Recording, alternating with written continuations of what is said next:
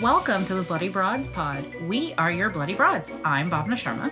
And I'm Jamie Howard. We are your horror guides from page to screen and everything in between. And this week, to kick off October, we are covering 1980's Friday the 13th, a slasher classic.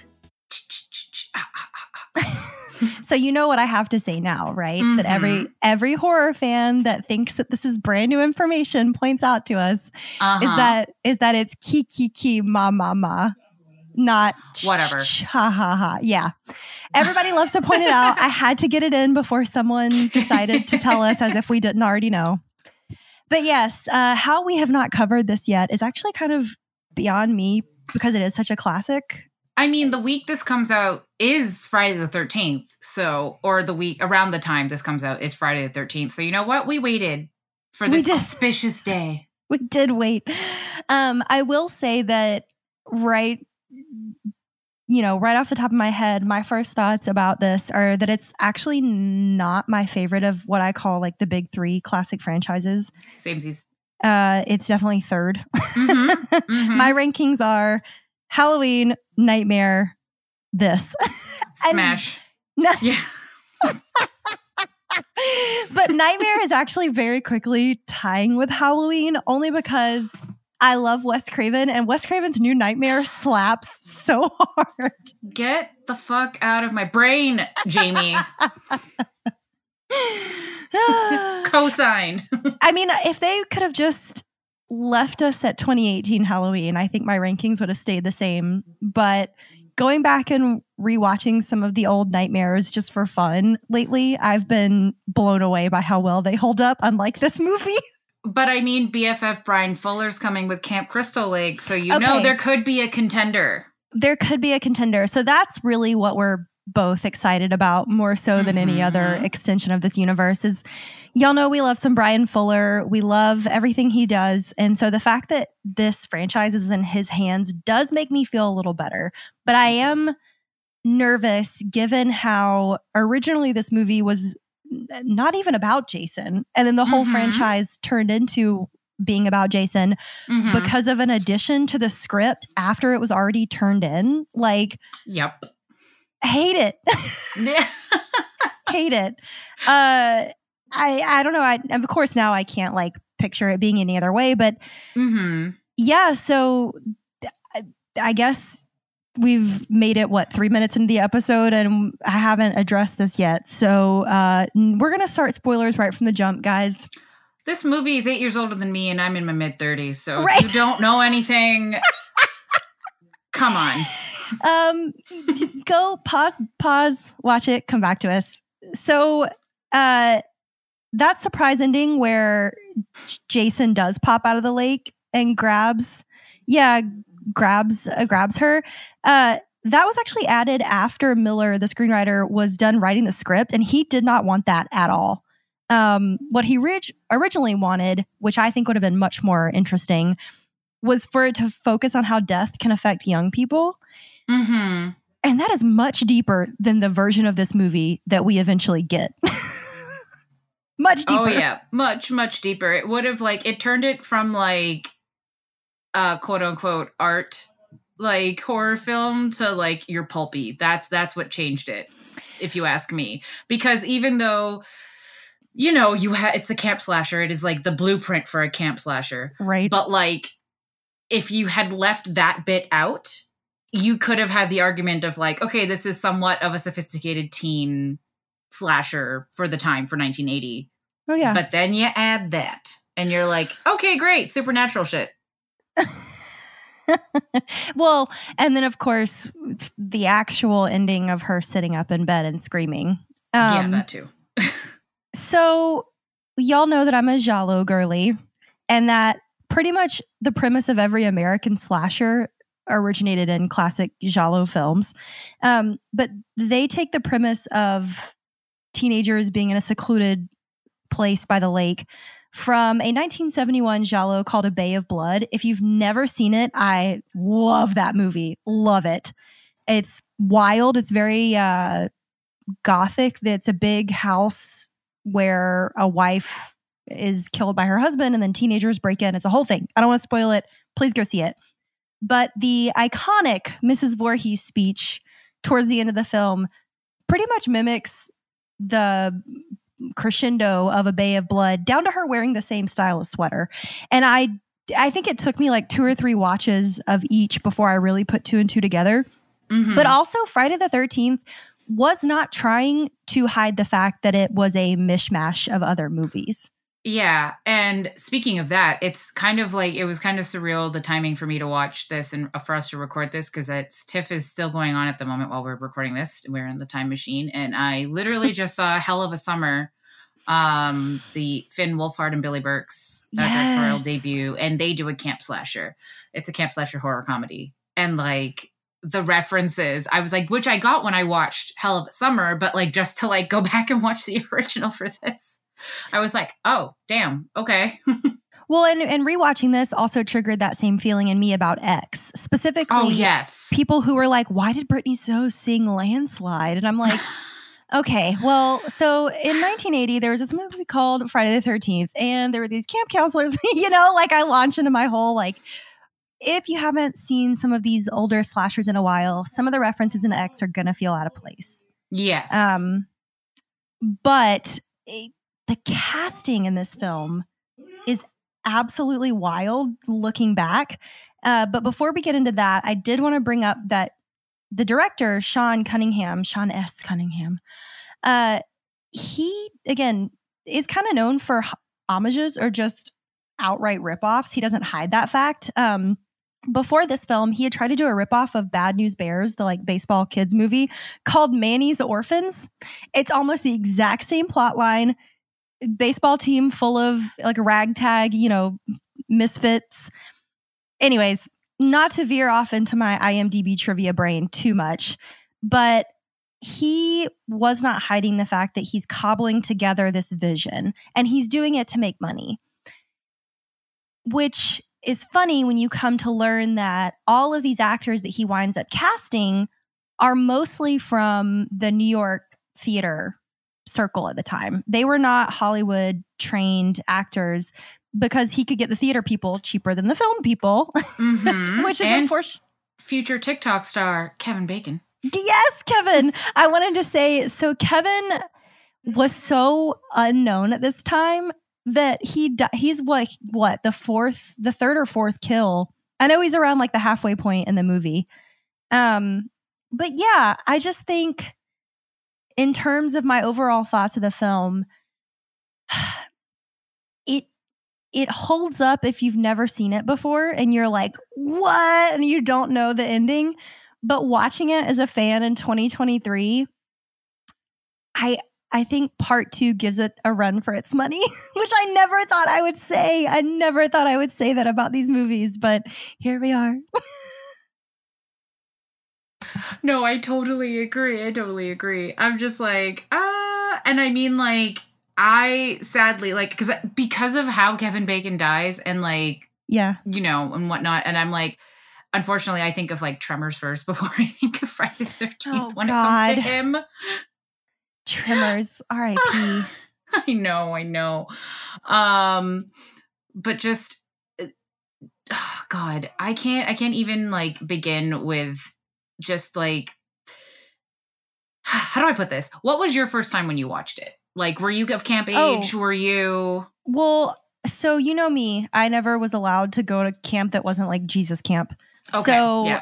So I didn't get like the real camp experience by any means, not even for Girl Scouts, but I think I was like 19 or 20 the first time I watched this all the way through. I was in college because up until that time, as I've said many times in the podcast before, I was catching snippets of things on Turner Classic Movies or VH1 or one of the, or AMC channels during Halloween season while my parents weren't home. And I also saw TV edited versions of things, which doesn't really make a difference in this film, by the way. I know there's an extended cut version, but the extended cut is literally like a few extra seconds on everybody's kills. Yes. It's nothing crazy, y'all.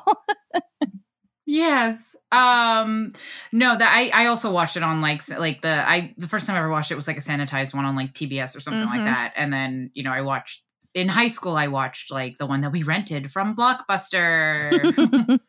Because when I was in high school, Blockbuster and Rogers Video, if you're a Canadian, was a thing. And I still have my membership card. Like, it was on the decline, let's be real, but it was still there. I rented the DVD, okay? Yes, it was. I'm not that old. But no, what I was going to say was I also didn't have a camp experience, like, at all. Like, my summer experience was my camp was going to grandma's for a couple weeks. Right. Like, we never went to camp. I even missed out on, like, so in grade 6 up here, we have a school trip that is like the overnight trip to Kearney, which is like a camp or whatever. Oh, and like, okay. I lived in India for that year, so I didn't even get to go to that. So like full disclosure, I have never been camping, any kind of camping, whether it is summer camp, tent camp, glamp camp, no camp. See, I am all camp, but have not gone camp. Yes, correct. Meanwhile, I'm the typical white person who took a multi-week backpacking hike through the Peruvian mountains for fun last year. But anyways, listen, continue. I volunteered to be my friend's platonic +1 to their family Scotland Highlands camping trip. So that'll be my first one. What a way to start. Yeah. So anyway, watching this, like, not that like when you're a kid, you think of like movies as like documentaries to life, but you kind of do. Like, your brain knows that it's fiction, but the other part of your brain is not. So you definitely struggle to delineate. That's for damn sure. Exactly. So as a little kid, I was just like, they don't watch kids? They let kids die? Like, I take care of my little brothers and sisters better than this, and I'm only 8. Like, right. You know? Things like that. And I was just like, so like that for this movie, like, put me off camping for a while. Fair. Psycho put a lot of people off showers for a while. And are they the white celebrities that like to talk about how they don't wash? Oh God. There's too many of those, way too many of those. But it's great because this film also borrows, air quotes, from Psycho for its misdirection in the beginning. We get sweet baby Annie. I love her so much, but she unfortunately is the Marion Crane of this movie. She, goes into the diner in this small town, is like asking how to get to Camp Crystal Lake. And of course, all of the locals turn 180 to look at her and give her the stankest look. And I'm like, what? This girl didn't know anything? Like, she didn't know any better. I mean, at least you could be like, hey, that's kind of a rough area. Are you sure? Let us take you. And then, of course, we get the crazy old coot that warns her about Camp Blood. Oh, yes. I just think we get all of this foreshadowing and all this buildup for Annie to be our protagonist. And then she dies so quickly in this movie, but she's hitchhiking, and the guy that offers to take her there only takes her like halfway because he won't go near the camp. And I'm like, what? You're a grown ass man. And you clearly see the person that slashes her throat has like some like flannel, like, plaid print on their thing there. I don't even know. That's what I was going to ask you. So, who is supposed to be driving out of all the years that I've been a horror fan? I've never asked someone this. Who is supposed to be driving that Jeep? Because it's not Mrs. Voorhees, who eventually does kill Annie in the woods while she tries to escape. But Annie was so badass that she flings herself out of the Jeep when he doesn't stop at the camp. But it's not Jason, because Jason is buried at the bottom of the lake. No, so who is it? It's a third party that I don't think we ever know. Wild to me. Wild. We never get that explained. Unless that happens in a sequel and I can't remember. Because I can't remember. The memory for the Friday 13th sequels, I'm sorry, guys. It's more convoluted than the Halloween timeline, let's put it that way. But I haven't watched those in a smooth 5 years. And I'm actually going to be talking about the final chapter of Friday the 13th, probably around the same time that this comes out on Sheree's podcast. But I'll have to rewatch it after we record this, but I just don't remember if we ever find out. So anyways, not that this is a movie that I watch for the plot, but that's one of those moments where I'm like, it's a small town Mm-hmm. They had to have known who was driving that Jeep, right? Like, they had to have. This is why I will never live in a small town is shit like this. Oh God, I can't. Yeah. Well, after Annie's death, we immediately go to that really awkward Kumbaya circle where they're singing hymns. Yeah. And apparently that makes Barry and Claudette horny enough to go have sex in the barn attic, which is again bizarre to me. Yeah. But this is a slasher, and we're not here for the plot. But the reason I bring them up is because watching it through the lens of a grown adult now, I'm like, oh my God, they were a PTSD trigger for Mrs. Voorhees. Yes, exactly. It's like, oh, that's what set you off. Right. Oh, okay. I get it, you know, Mm-hmm. but she was kind of the ultimate boy mom. She was Kill them, mommy. Kill them. She was absolutely Pamela Voorhees was the ultimate boy mom. And you know, it's good for her, I guess. I don't know. She was that. I have a lot of complicated feelings about her specifically because you know I love a female villain, but she was with the shits for her son. She was like, this is too similar. And she just kept killing people every year until they finally got the hint that maybe we should not open the camp. And then for 11 more movies, well, Jason did it, but not her. Yeah. But yeah, I think she's a really interesting character because she certainly wasn't the first female villain by any stretch of the imagination, but she was certainly the first female villain in a slasher in like American pop culture cinema.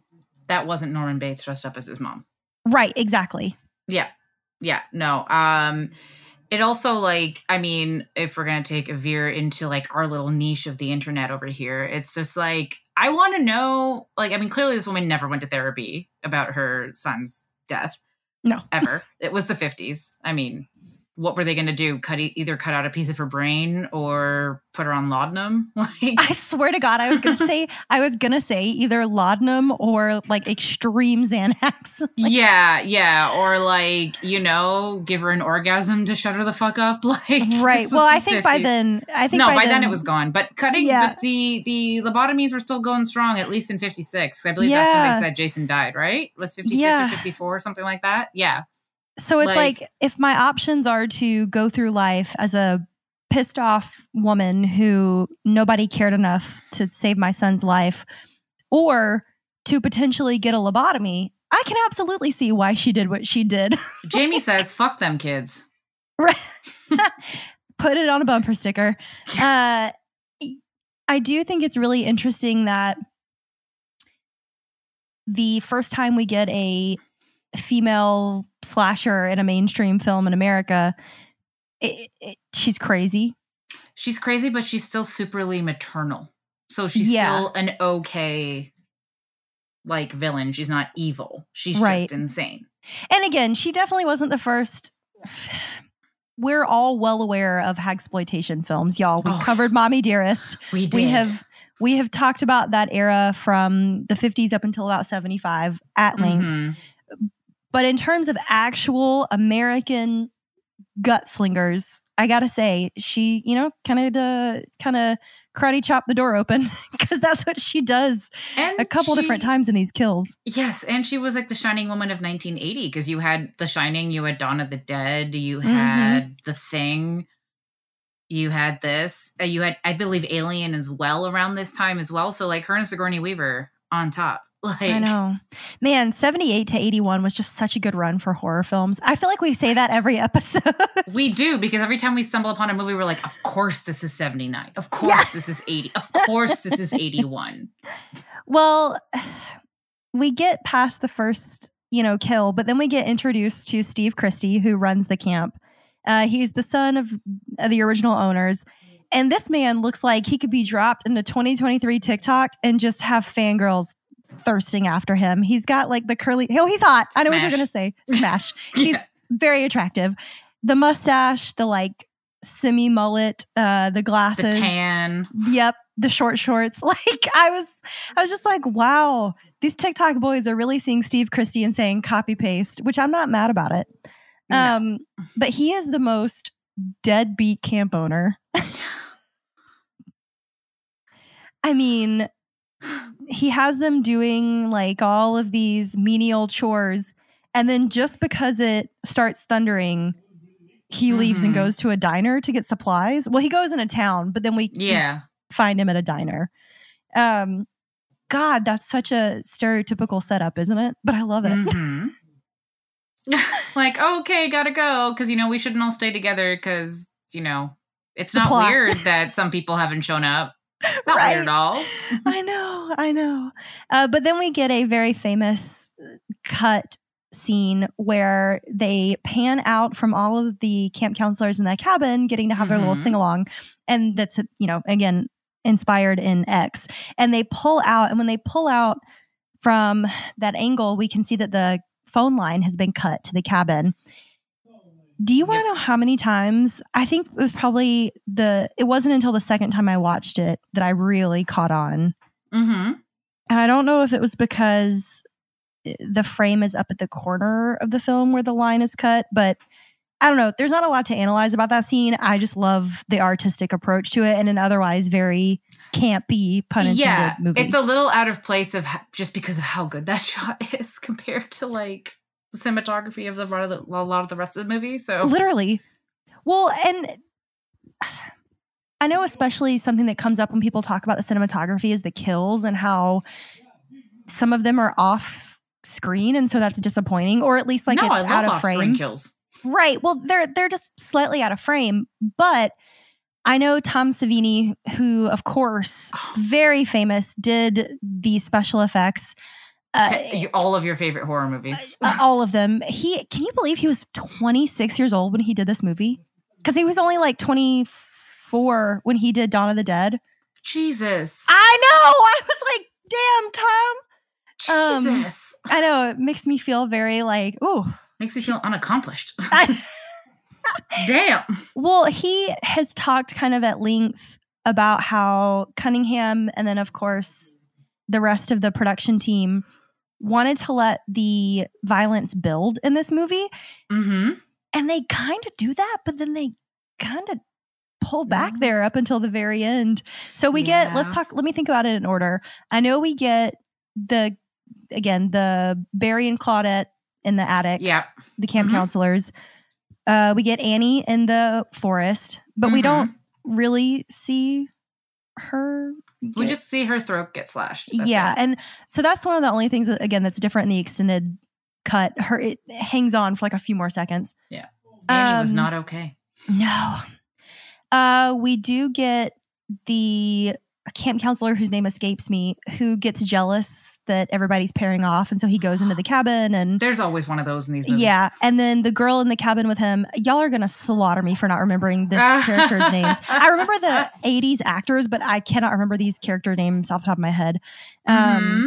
But she's doing her little like, again, it's something that X paid homage to really well with having her in her underwear kind of in this bathroom sink, like splashing water on her face.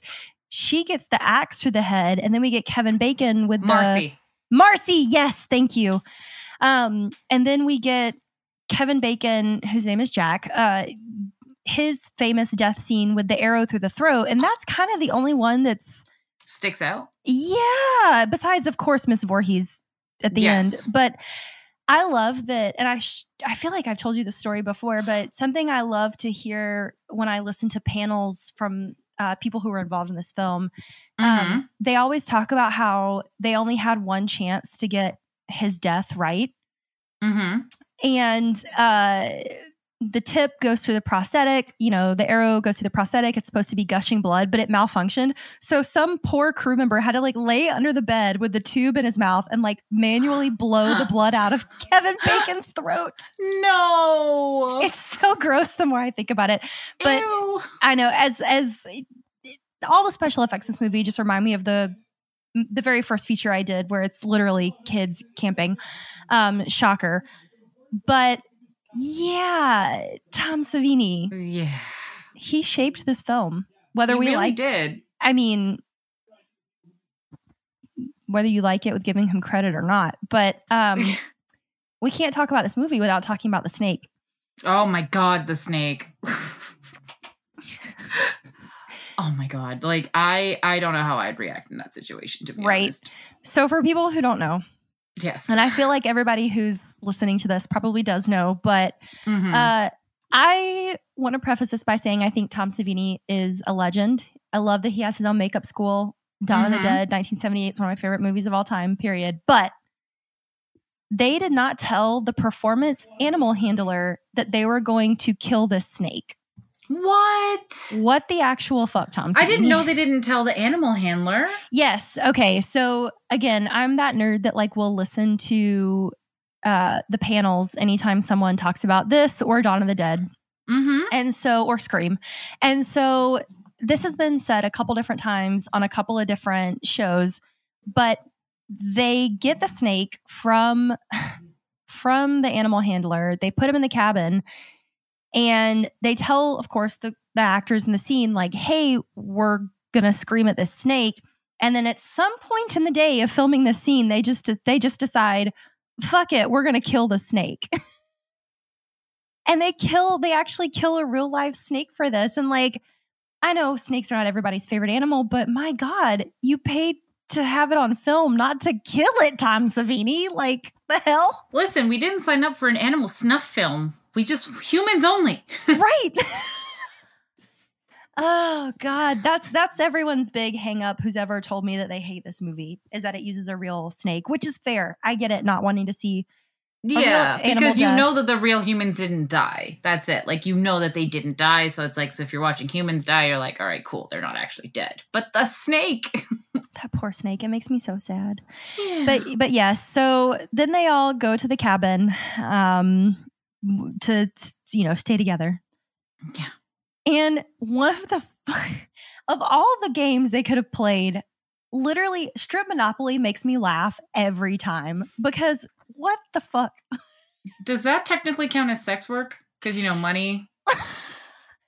No, far be it from me. That is a good question. Far be it from me to make that call, but do not pass go. Do not collect $200, but take your boot off because Alice is so. Our final girl is just so pure and wholesome that instead of telling him like, "Oh, take your shirt off," she says, "Take your boot off." Oh my God. But again, it's something else that gets used in many other films that came after this. And people are always like, that's such a stupid plot point. And I'm like, oh, you have not rewatched Friday the 13th in a long time. Yeah. Well, like, I mean, the whole trope here, you could, any fucking slasher that came after this, like Scream or I Know What You Did Last Summer, or I know you hate Scary Movie, but Scary Movie, because they're making fun of Scream, but like, et cetera, of that, like, oh, ha, ha, ha, ha, ha, no, like that virginal tease type of like. Well, they get interrupted. Yeah, they get interrupted and she's about to unbutton her blouse. Yeah. And they get interrupted, so we don't get to see her blouse. And if not Deus Ex Machina, because it's more like censorship Ex Machina. Yeah.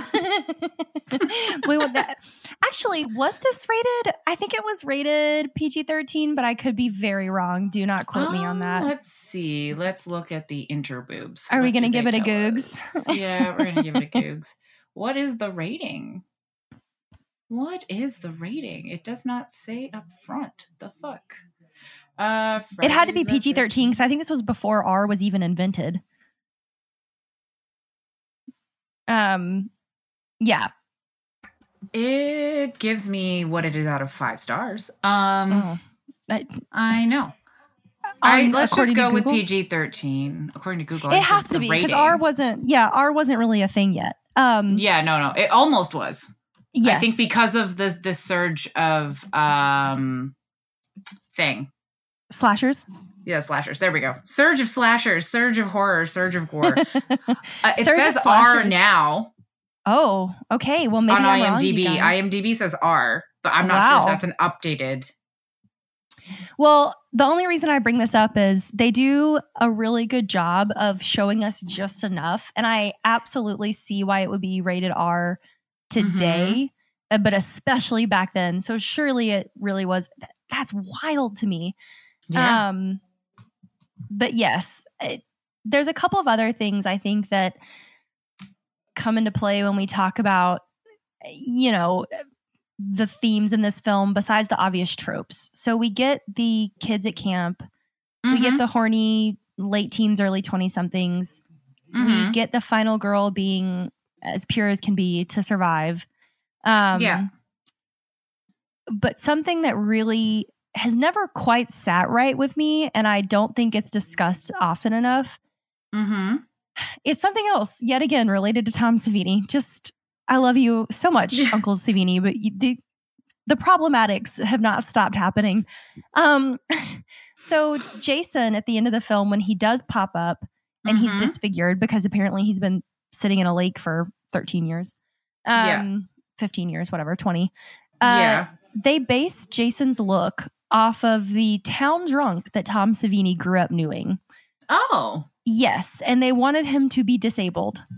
Okay. Right. So they use a disabled boy and the town addict as a villain. Right. That coupled with a mother who loses her mind. Yeah, you know, I'm not expecting this to be like the paragon of, you know, current times by any stretch of the imagination. But that, I get what they're going for but then we get it repeated when The Goonies comes out a couple years later. And Chunk is very much, you know. I mean, you know me. This is not new information for anybody, but I don't love a lot of 80s movies. Mostly anything John Hughes tends to trend this way too, where you're just like, oh my God, I cannot rewatch this. There's only a few John Hughes movies that I have patience for. Same. But anyways, I just found it really interesting that we end up relying on Jason to carry on the saga even after this first film, because if he didn't pop out of the water at the end again, which was not added by the original screenwriter, we don't have a franchise. Like what, unless we do prequels. Yeah, we definitely don't have a franchise if that didn't happen. That's what I'm saying, like too, like that, even though it sucks for the screenwriter that happened because you know, going against their wishes, but like, hey, y'all got way more money out of this and, you know, lots more entertainment. And I'm just going to use the word entertainment. I don't want any haters coming after me. But if you do have comments, leave them in a 5-star review. Yes. I just I've struggled with this for years, which is also why it's on the bottom of my rankings when it comes to like the big three. If I could omit it from my rankings, I would. And that makes it sound like I'm a bigger hater for this movie. It's not. It's not the movie itself. It's just that, like, as an adult now, like what they've chosen to villainize and what they've chosen to weaponize and what they've chosen to bank on the fear of. Like, especially you would think by the year of our Lord Heathis Christ, 2023, you know, would not be a thing. It's even more of a thing. Like, so yeah. And again, we're not watching these expecting them to hold up to 2023 standards. Definitely not. But it's hilarious because you can go back and watch things that even came out before this that I think holds up better. Specifically, I think that if we did not have Betsy Palmer in this movie, I don't think it would be as iconic. Well, I kind of want to go two different directions with this. So there's two things. First of all, you guys, in terms of actually recapping the story, by the way, that's it. Yeah, that's it. That's the whole story. That's the whole story. They die. And then, you know, not Annie. Our final girl, Adrienne King, Alice chops off the head of Mrs. Voorhees when she reveals that she's Jason's mom and two camp counselors were having sex. And so they didn't hear him drowning, and she chops her head off. They were supposed to be watching him at all times. That iconic delivery, which is what I want to definitely get into. So, the story is not what is compelling in terms of the first hour and 5 minutes of this 95-minute long movie.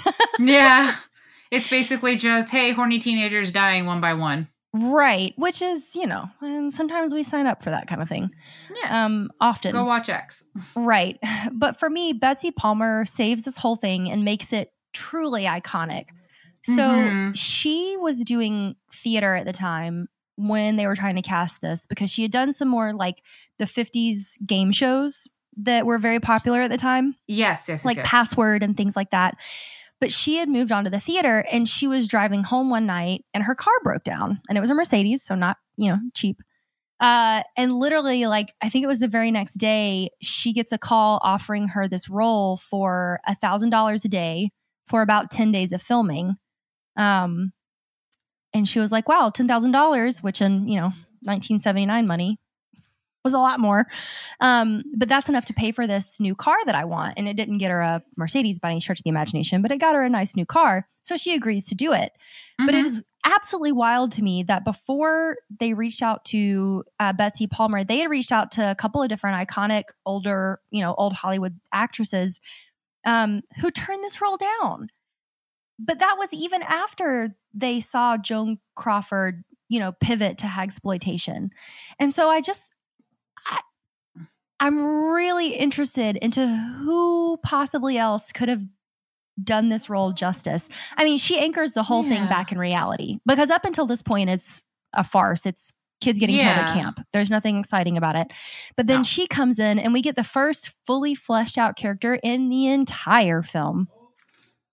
She's the only one that gets an actual motivation, a storyline, gets some gruesome action in there that isn't just being killed. Right.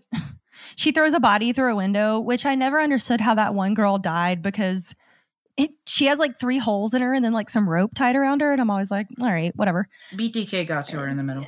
Yeah. But we really wouldn't have that whodunit surprise ending without her. No, we wouldn't have. And honestly, the whole movie lives and dies with her. Yeah. Pun intended. Yes. I mean, she brings a gravitas to this film that I think otherwise, again, I don't think this would have been anywhere nearly as successful as it was if we don't have her. And yes, the amazing,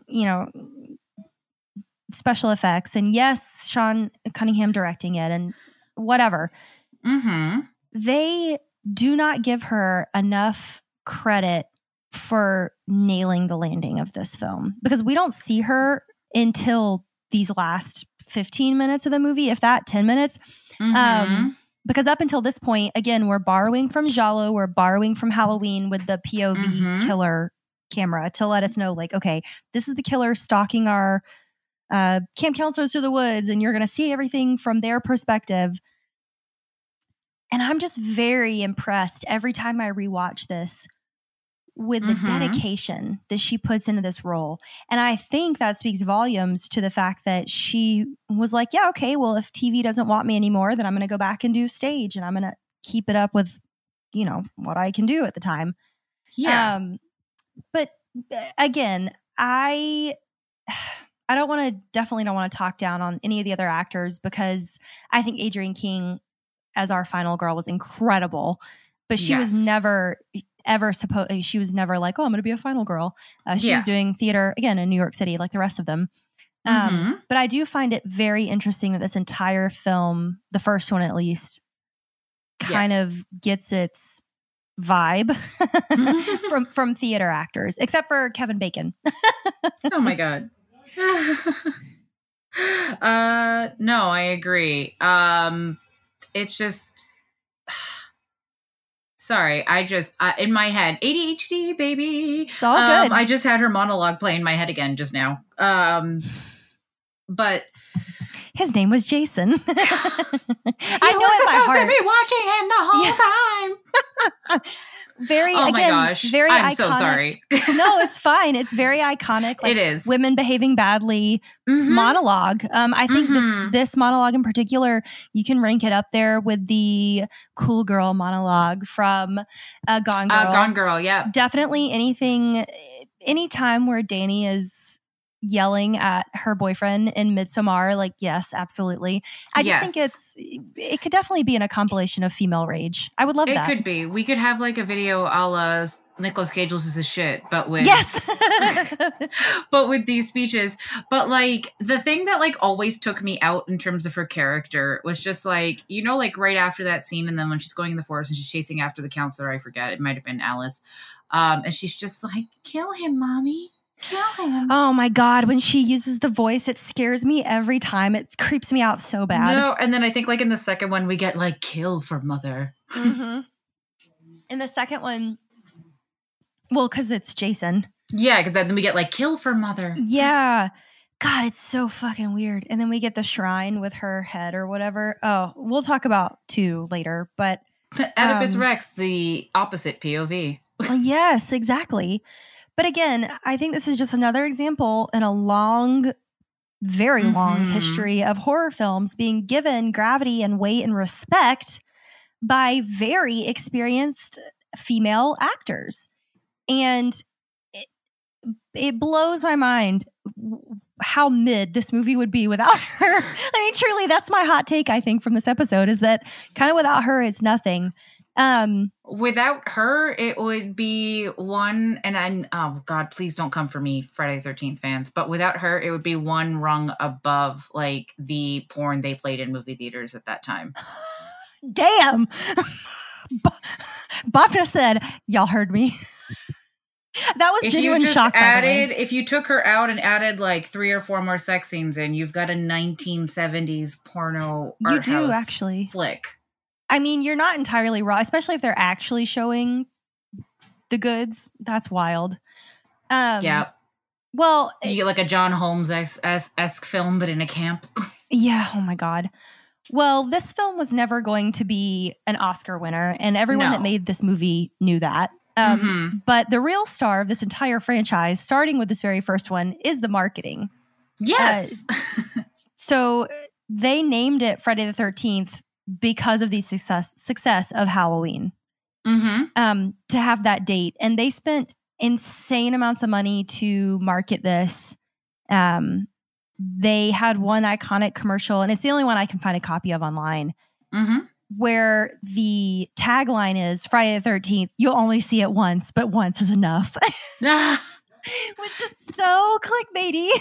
That's so up there with like Lay's. Once you pop, you just can't stop. Right. That was what I thought of too. I was like, okay, jingles. But they spent $550,000 to make this, which again, in 1979 money would still be like, gosh, like that's still a decent amount of money. Yeah, it's like 2 or 3 million, I think, in today's money. I don't know the exact number. But they box office in 1980 dollars made $59.8 million. Jesus Christ. That is, someone smarter than me with numbers needs to do the math on this, because I'm pretty sure that's like a 300% return on investment, almost 500%. Like that's 1 wild. bajillion percent. Yeah. with Dr. Evilfinger to my mouth. Yes. That is wild to me. But they spent so much money on, well, I'll tell you how they save money too, but they spent so much money on the marketing. I mean, it definitely wasn't spent on, let's be honest, like the quality of the film. Oh, no. But one way they saved money was all of the actors in this did their own stunts. Okay. Which is wild to me, because in 2023, that would not fly. No, there are rules and regs. Rules and regs. But that's why I really admire Betsy Palmer in this, because she was keeping it up with the best of them. You know what I mean? Like she's filming with all these like 20-year-olds. She wanted that car. Yes, she wanted that. She wanted that Volkswagen something. She bought a Volkswagen with the money. She wanted it, and she got it. Yes, she said the rent was due, and I'm about to body slam these bitches. Yes, they did so much of these special effects scenes as one takes, which is a lot of stress in and of itself. Yeah, but having to do your own stunts is just absolutely wild to me. So I know by the ending, I think they only filmed this in like. It was really short. It was like 7 weeks or less. I know that. Which is insanely short for a feature film. So short. But yeah, I think that definitely changes my opinion about this movie in the long run, is the dedication the actors had to doing these stunts. Same here. Like, I didn't realize until today that was the thing. I was like, oh shit. Now I'm like thinking back to like all of those things, and I'm just like, my body hurts thinking about it. Well, yeah, it's these long days. So they filmed all of Annie's scenes in one day. She was only on set for one day. Okay, that makes sense because she does eat shit real quick. Yeah. And everybody else was only on set for like, I mean, I think cumulatively, like they each were on set for like 10 days besides Adrienne. And again, Adrienne King, who now is immortalized in Grady Hendrix's Final Girl Support Group as a character name. We love. Eventually that's supposed to get its own adaptation. I cannot wait. But she went from, again, a theater actor to this overnight movie star. And she only played Alice in this film and part 2. Again, spoilers if you've made it this far. Yeah, she lives. Well, until the second one. Yes. And she actually had a real life stalker from this movie. He saw this film. Heaven forbid women do anything, as my favorite meme on the internet goes. Yeah. He confronted her in real life. Very scary situation. And so that inspired part of the setup for that book, for the Final Girl Support Group. But it turned her off to film acting for a very long time. Don't blame her. Which is, now I think the studio would be held more accountable. They would be like, why don't you have bodyguards with her? Why didn't you take this seriously? Whatever. But I think that speaks volumes to what things were like for actors. Yeah. Of the time. Like, that's crazy to me.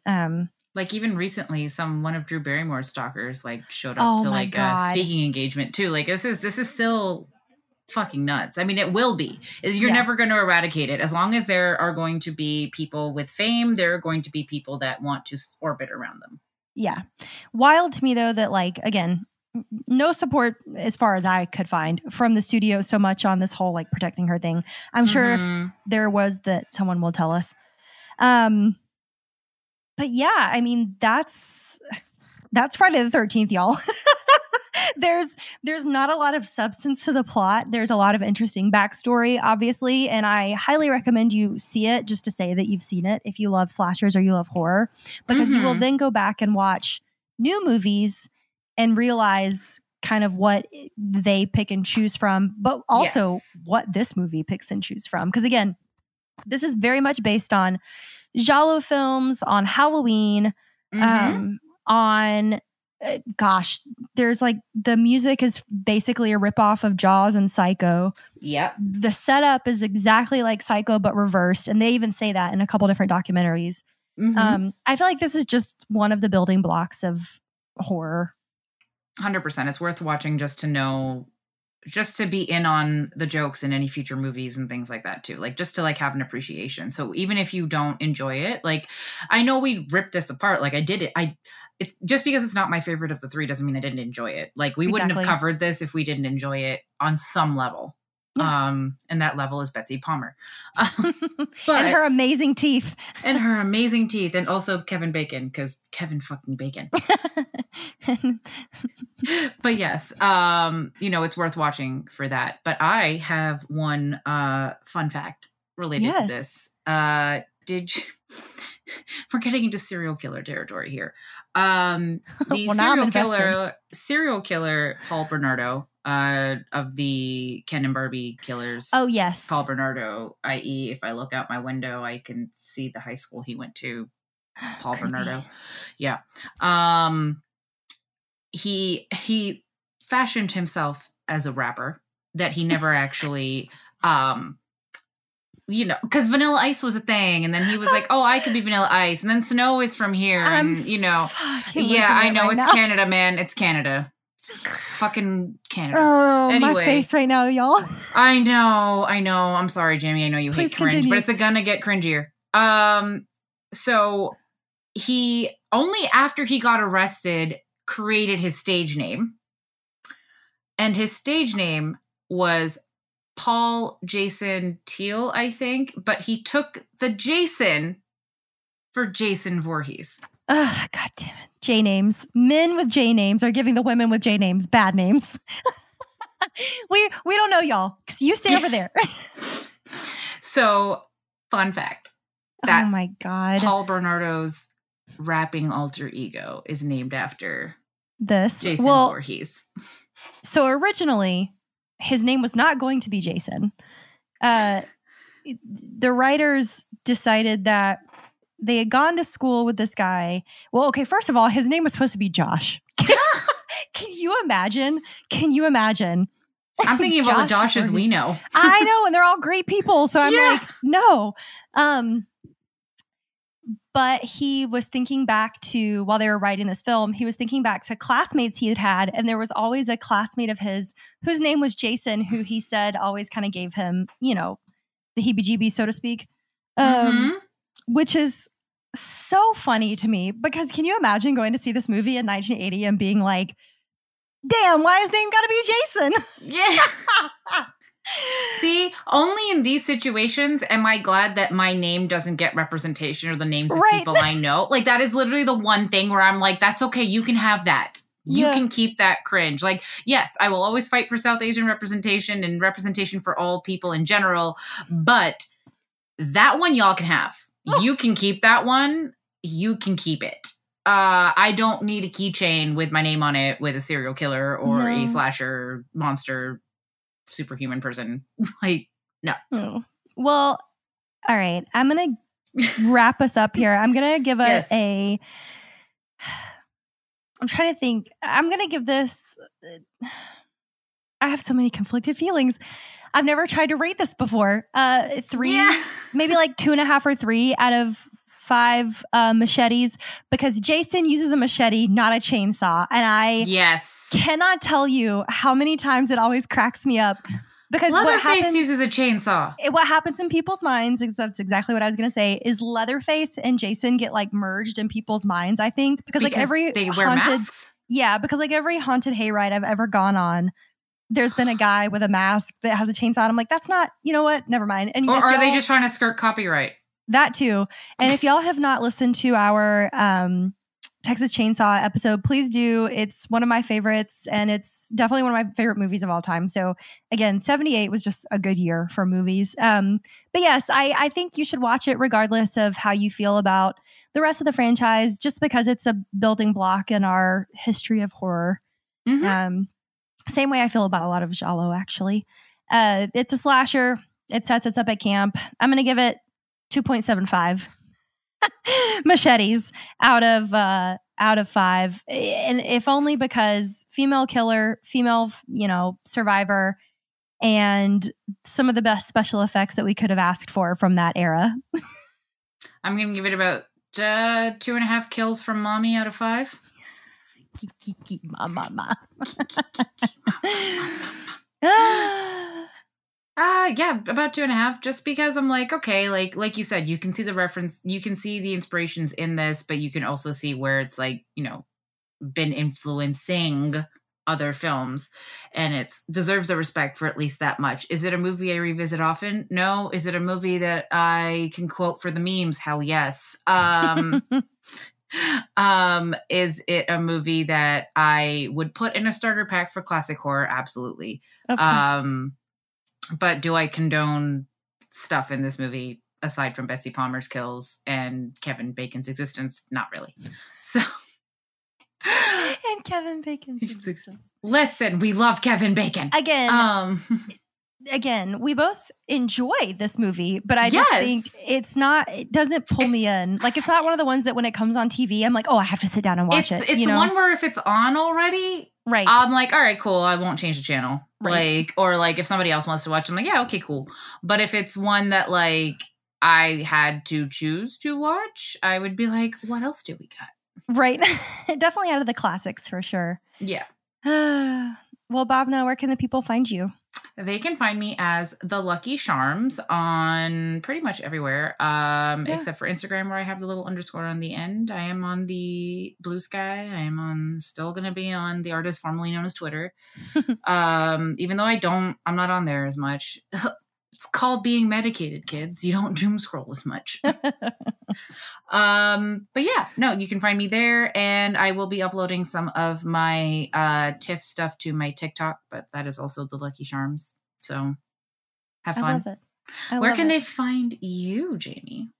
Of course, you guys can find me as @Glitter Burrito on all of your social media platforms. I would love to hear from you. You can find us as @Bloody Broads Pod, again, on every social media platform. We'd love to hear from you. If you guys don't know, subscribing and rating with stars on Spotify is the best way to tell a friend about us or tell the world at large about us.